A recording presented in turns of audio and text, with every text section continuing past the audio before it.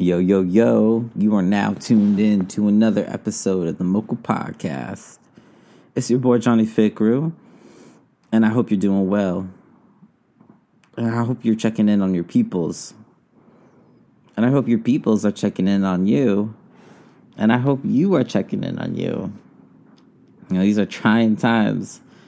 This is the day after the election, and right now, at the time of this recording, we still don't know who is going to win, who's going to become president.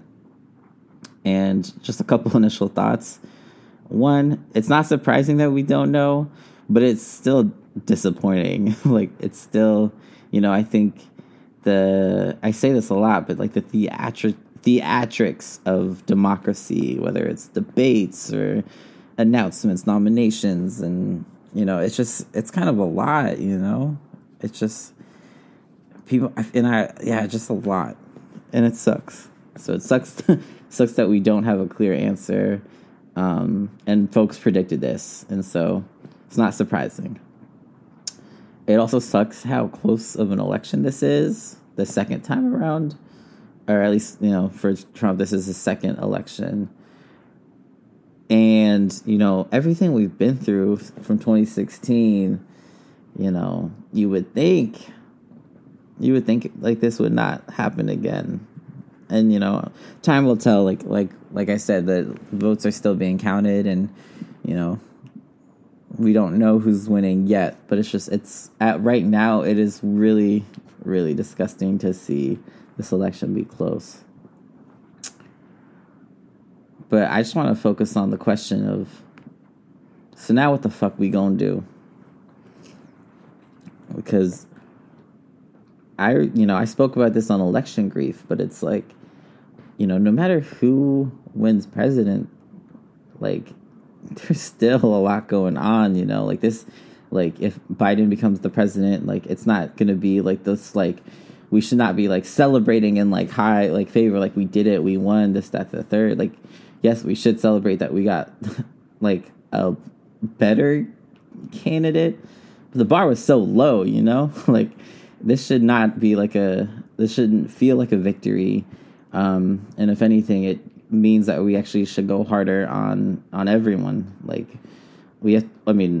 If Trump wins, we have to go hard so drastically, and if Biden wins, we have to go so hard drastically, because that's just what the conditions have called for. I think with the pandemic, with the uprisings, with this economy, until I know that everybody has safe housing, people could eat, people aren't working multiple jobs to keep a roof over the head, there's still work to be done, and I think it's, gone are the days of incrementalism.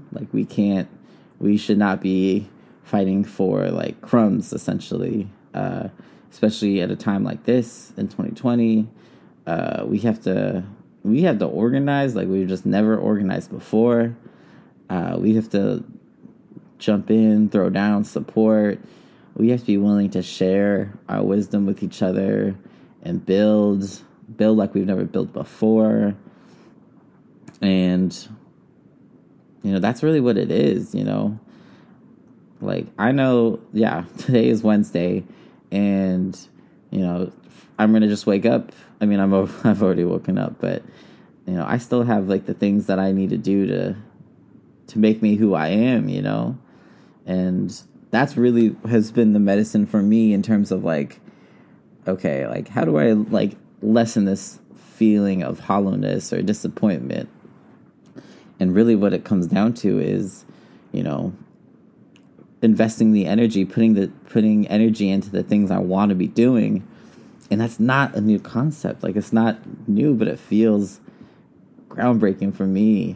A lot of things I like to be doing is I like to be checking in on people, and specifically I have these creative projects, Mocha being one of them. And this, we've been dropping an episode every week since we started. And that feels good, dedicating time and opportunity to kind of share my thoughts, and, eventually interviewing more and more men of color too. this is the kind of work that I want to be doing, you know. I want to be leaving, you know, time capsule like memories out there, you know, for the ecosystem. And, you know, obviously it's not because I have all the answers by any means, but I'm just a 26-year-old just trying to learn out loud, because I think we need more spaces to learn out loud. I think especially how social media and just like, you know, I feel like it's so radical to be learning out loud. And, you know, so I want to be investing in Mocha because, like, this is the shit that makes me feel good, and it feels driven, it feels passionate. So that's one thing. You know, investing in something else that I'm doing is working on a running group for Black men in my area, and that's something that I really, really care about. You know, I think it's just so dope. You know, I've always had a passion for running, and I've always had a passion for building community. And, you know, I'm a Black man in Seattle. You know, it's like the famous, like, Michael Kiyanke song is like, I'm a Black man in a white world. You know, sometimes I feel that living in the city, in this particular city. So, you know, for me, being able to kind of take up the mantle and create communities that I want to be investing in, you know, that shit feels good, you know. And I'm excited to see where it runs, no pun intended, like in the, you know, coming years and things of that nature. And so, you know, those are just some of the, like, projects that I'm working on. And, you know, these are projects outside of work, outside of, like, organizing per se. And it's really given me a lot of life, you know. And so I say all that to say is, like find things that you want to be doing outside of work. Like, find something you want to be doing that you're, like, looking forward to doing after work, you know. Because that's what's been giving me a lot of joy and a lot of life. And so, yeah, really, really consider, like, investing in the time that you want to be doing your dreams, because they're so important. And yeah, I'm such a big fan of watching people, like, chase their goals, chase their accomplishments. And, you know, I'm any way that I can throw down and support and show love, like, please sign me the fuck up. And so, yeah, so in terms of, like, one thing that you can do is invest your time wisely. Invest it in whatever way that means for you, whether it's, like, passion projects, whether it's spending time with family, spending time with chosen family. Just be excited to look forward to something, you know, after your other commitments, you know. Another answer to the question of now what? Run for office. And look, I know I said this in the episode with me and Gurmai, and, you know, I know that our systems are deeply, deeply flawed, and I know it is a toll, especially as someone who's a person of color who is considering running for election. Like, I know it takes a toll, but it's, you know, so important to have, like, better people than the people that we got, you know. And, you know, I think locally there's been some exciting wins that feel good, you know. Like, I'm excited to see the kind of work that happens in Olympia because of, you know, a BIPOC elected leaders, you know, like, people that I, like, have trust and support for. And, you know, if anyone feels, like, disappointed about the results or feels kind of hollow, you know, I encourage you to either run or get your friends to be running. And, like, yeah, we need more incredible folks out there too, you know. And like I said, like, elections, this is not the only way that you can play a role in, like, movement spaces or making shit happen. It definitely shouldn't. If voting is the only thing you are doing, then it is not enough to spark change. And that's just what it is. Like, I wish I wish that was the case. I wish all it was just voting. But we know that we need a diversity of tactics. We need people to be marching. We need people to be throwing that mutual aid. We need people to run for office. We need to have people check people who are in office who are doing some, sucker shit. And yeah, so just wanting to recognize that, like, if you are interested, if you had thoughts, please consider running, and also recognize that this is not the only way to spark change. And I guess the third answer to, like, now what?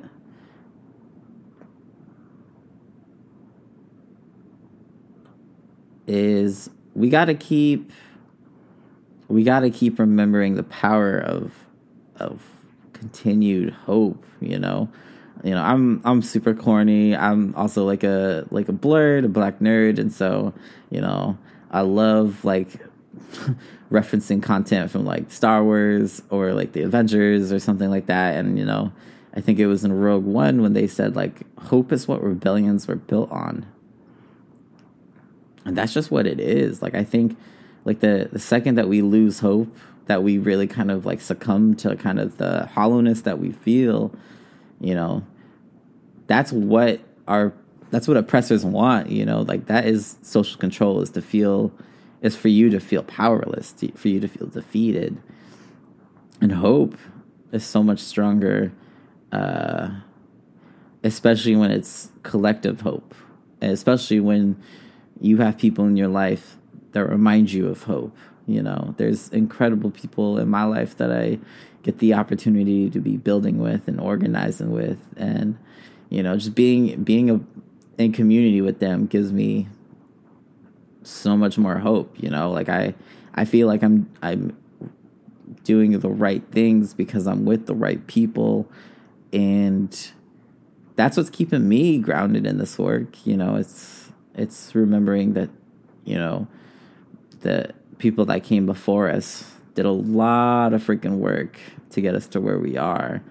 And that's our part too, is that the stuff that we are doing right now, whether we are taking it to the streets, whether we are running for office, whether we are, doing whatever we need to do to move things forward, like, that's part of our work. Like, we should not be in this fight and not be thinking about generations later, right? Because that's how it's always been. It's always been people fighting for people they've never met before, or they never will meet.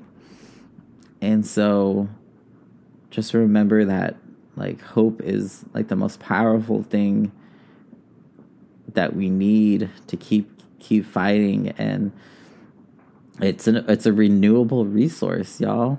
Like, despite the, like, questions and concerns of this national election, I'm very much hopeful of what's happening locally, where I live, in some aspects of Congress and legislator stuff, and I'm hopeful with so much of, like, the organizing on the ground. I think since the George Floyd, it's been over 150 days since people have been taking it to the streets, and people have, like, a lot of folks have been born out of this movement.